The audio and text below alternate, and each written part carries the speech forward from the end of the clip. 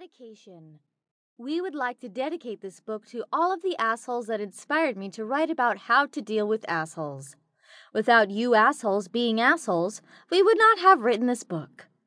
Trudy Snow and Jan Vandenberg. Introduction to Assholes. We are sure you have referred to many people as an asshole in your life, and it is probable that you will continue to do so. After all, there are a lot of great examples of assholes on this planet. There are many assholes out there who inspired me to write this book, and what I am going to do for you is provide you with the tools that you need to deal with the various types of assholes in existence. Yes, we may reference someone as an asshole, but at the same time, not all assholes are the same.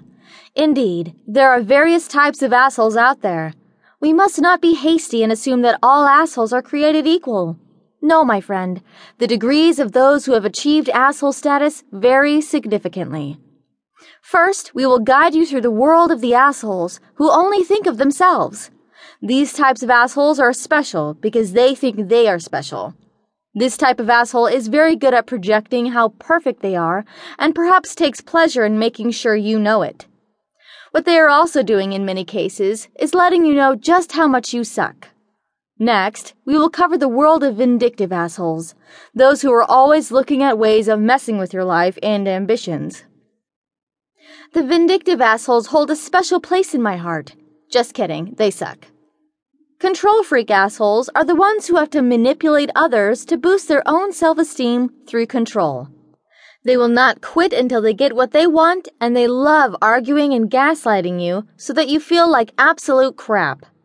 They are masters at denying they do anything wrong, and they will make you feel awful if you confront them. Next, we will deal with jabroni assholes. I will discuss the characteristics of a jabroni in more detail later, but they think they're badass, but in the end, they're losers. Yes, we know some of you who are reading this introduction about assholes are thinking about their ex.